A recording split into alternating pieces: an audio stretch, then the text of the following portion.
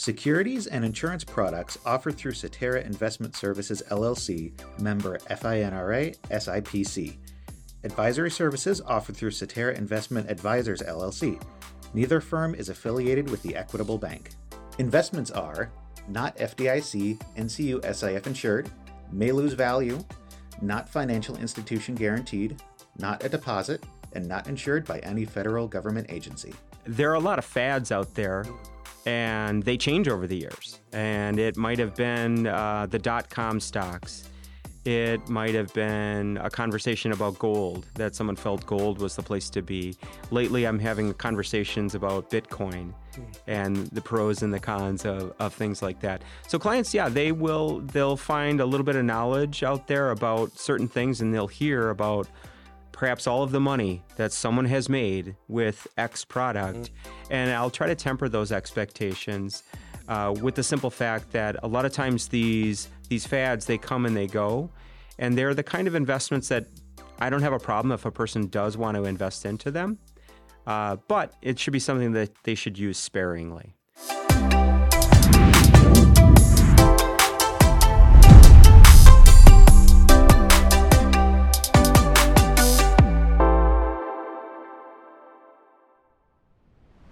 Welcome to another edition of the Smart Start podcast. I'm Tom Sattler. Today our focus is about your financial health and establishing and maintaining a long-term financial strategy that breaks the cycle of living paycheck to paycheck. Let's get started. Today's first guest is John Henningfield, investment executive for the Equitable Investment Center. Thanks, Tom.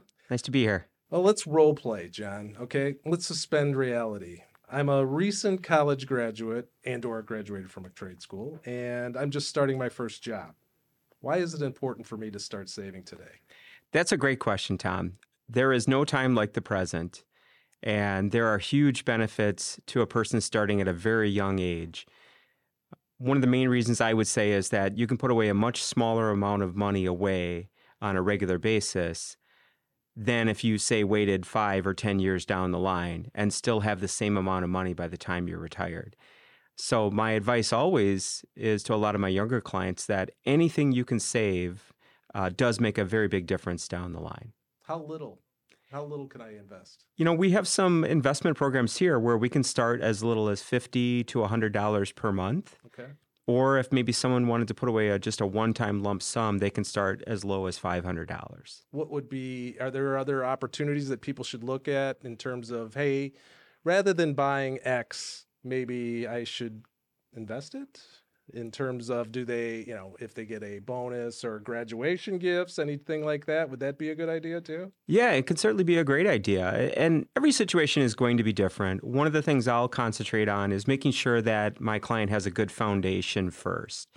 And that's why I'm a big believer in the bank. Obviously, I've been at the bank here a very long time, but I'm a big supporter of a client having money in their checking, having a savings account, and having that foundation. So when there is that rough patch that we all hit, that it's important that that person have something to fall back on rather than dumping it into a credit card. I think that's extremely important because many of the products I work with are retirement products.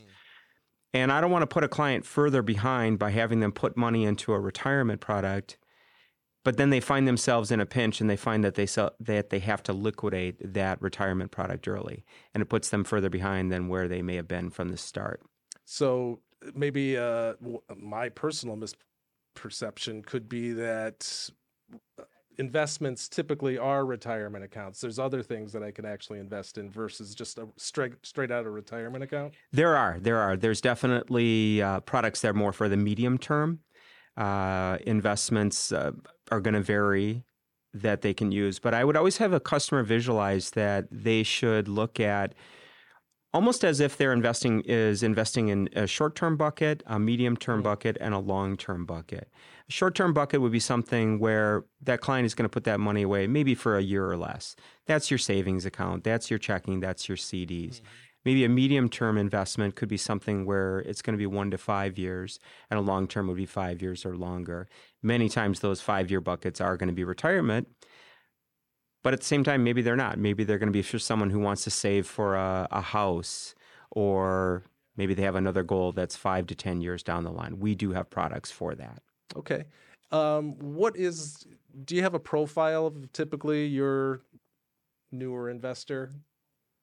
Yeah, a typical investor, if they're in their 20s and 30s, maybe they've bought their first house, maybe they're preparing to buy their first house. They might have, a fair amount saved, set aside maybe $10,000 to $20,000 or more, and maybe they're looking for ideas on what they can do now that they've established that savings account. Talk to me about, there's a lot of commercials talking about investments and different pros and cons. What is a non-negotiable for you in terms of when somebody is looking for an investment representative? What should be some of the key questions they'd ask when interviewing somebody as an investment executive such as yourself? Exactly, Tom. Why would a person select a financial advisor? Certainly you want to look for experience. I think certainly you want to look for someone that's going to take your best interest at heart. And I also feel, and what's very important to me is that person, that representative, should be someone who's going to take the time to educate you about the available investments, and that they're not going to confuse you with regard to investments and try to talk over you when it comes to the terminology. I really try to take the approach that investments can be very difficult to understand. I try to take the approach that I want to make sure you understand it. And to me, it's always very important before I jump into anything. What's the why? Why would I choose a particular product? Why would I choose this particular product? And why would I work with you? When you say confused, story of my life. Explain to me in terms of what are some of the things. I guess the question would be, what would be a red flag for somebody talking to an investment representative, or what should people kind of shy away from if they're talking not specific about products, but in talking to a representative specifically? Sure. Perhaps if they only have one product or one service, or perhaps it seems like they're limited in the number of things that they have available to them. That might be a red flag. Do you have any anecdotes or stories specifically about clients that you've run into, that obviously not sharing the client's information, but specifically a kind of an example of what we have just been talking about? Somebody who was a little tentative, that you may have been able to get them to start their retirement account or an investment account, and then moving into a larger, a more permanent client. Yeah, there's a lot of clients I've worked with over the years. I can't think of a specific client in mind right now, but I have had numerous clients that have had investments in the past and maybe had a relationship with a financial advisor. However, they always felt like they didn't understand what they had. And many times when I first sit down with a client, I learn about their situation. I'll explain to them what they actually have. And they'll thank me, and because I'm able to put it in terms that they're able to easily understand, they'll thank me. And many times that client brings their account over to me because I've taken the time to explain something that they had, but maybe didn't even know what they really had. How often should, typically, I'm assuming other than when the customer contacts you, how often should they be hearing from their investment representative? I would say normally once a year at a minimum would be a good idea. Okay. I think things change with the markets, things change with people's lives. So I think it's important for each side to keep up to date with each other. Face-to-face, text, FaceTime, Facebook.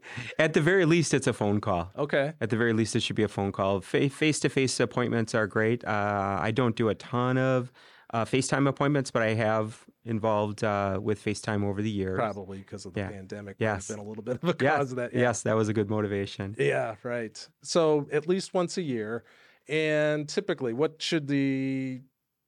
how much time should they invest in terms of having that annual conversation and being able to review their portfolio with you? It might be as short as a 10-minute phone call, or perhaps a half-hour to 45-minute review, depending if things have changed with their situation. And do you run into situations where people are really they come in after that 1 year and they have they've learned a lot about investments and have decided they know better than you in what they should be investing in. I mean, how do you temper some people? I mean, education can be dangerous sometimes too. How do you help temper some people's maybe a little anxiousness in terms of trying to maximize or find a lottery ticket in their Sure. investment portfolio? Sure. Well, and as you mentioned before, I've been doing this quite a long time, and there are a lot of fads out there, and they change over the years. And it might have been the .com stocks. It might have been a conversation about gold, that someone felt gold was the place to be. Lately, I'm having conversations about Bitcoin and the pros and the cons of things like that. So clients, yeah, they'll find a little bit of knowledge out there about certain things, and they'll hear about perhaps all of the money that someone has made with X product. And I'll try to temper those expectations with the simple fact that a lot of times these fads, they come and they go, and they're the kind of investments that I don't have a problem if a person does want to invest into them, but it should be something that they should use sparingly because there can be a lot of risk involved with some of those other types of investments. Again, not a problem with people educating themselves. There's a lot of information on the internet. But I try to keep things as simple as possible, with the clients, and also temper their expectations about what to expect. You have how many children? I have 3. 3, and you're an empty nester at this point? Not quite. Not quite? Our youngest is off to his second year in college. Okay, well, semi-empty. Yeah, semi-empty. Yeah, they graduated high school. Yeah. Do you provide them with any of your financial suggestions? Do you make financial? I mean, do you get practice on them in terms of meeting? I do. Each of my children has a Roth IRA that I have started for them. Okay, and and that's good practice for the general public. Do you sense a difference in generations in terms of how you relate to them? Obviously, your children, but maybe you've dealt with some of their friends or some of the clients you deal with on a regular basis. Do you see a difference between people like my age versus a younger generation of people and how they think and talk? Or Absolutely, there is that.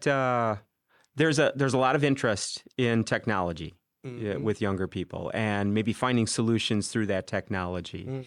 And there's a lot of do-it-yourselfers out there as well. But I do find that there is still a need for advice, that people crave maybe some guidance. And where I found a lot of success is from children of existing clients, that the parents have steered them my direction, and they are also looking for that advice, whether it's with maybe a small retirement plan or just putting something away on a regular basis. So the language is a bit different.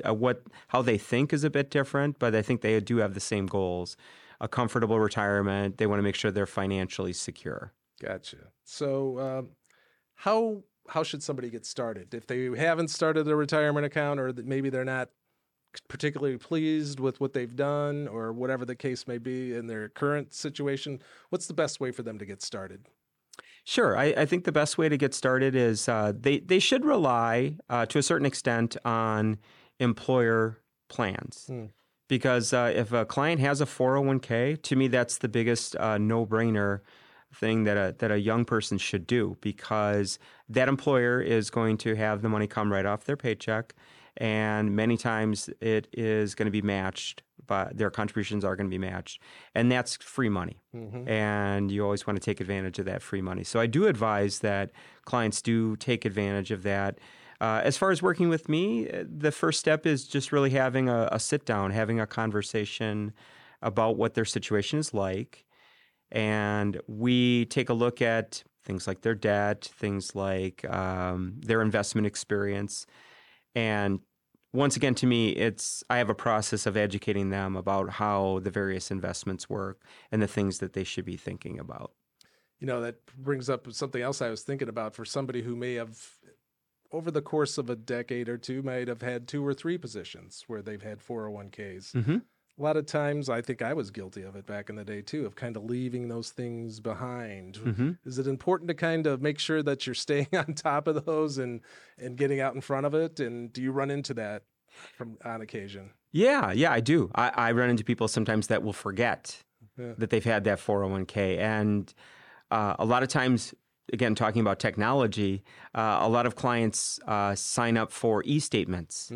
And so that paper statement is not coming to their house or their apartment. And so many times they're forgetting it. And of course, a lot of times they're forgetting their passwords and their user IDs. And so it's a matter of kind of reconnecting there. So I do help with clients consolidating. Sometimes the best choice for that client might be to just leave the 401k where it's at. Sometimes they feel more confident working with a financial professional. And so that might be a situation where I help them roll it into an IRA, and then I'm servicing and being their financial representative for that. And I don't want to get too detailed, but I mean, you can move those together as long as you can move those different 401ks or IRAs, you can consolidate those without penalty or? Yeah, without penalty. And that's where sometimes there's confusion by that. Sometimes people think if they take money out of a 401k that they pay a penalty, they're going to be taxed on it. And so many times that is the reason for their hesitation. What I'll show them is that if they put the money into their pocket, yes, there is that penalty. However, if they do what's called a direct rollover into an IRA, any taxation, any penalties is avoided. It's almost like you have to ask for their resume when they come in to see you, so you can say, did you have a 401k here, or did you have a 401k there? Well, thanks, John, for joining us again. John Henningfield from the Equitable Investment Center, our account executive. Thanks for joining us, John. Thanks, Tom. It was great to be here.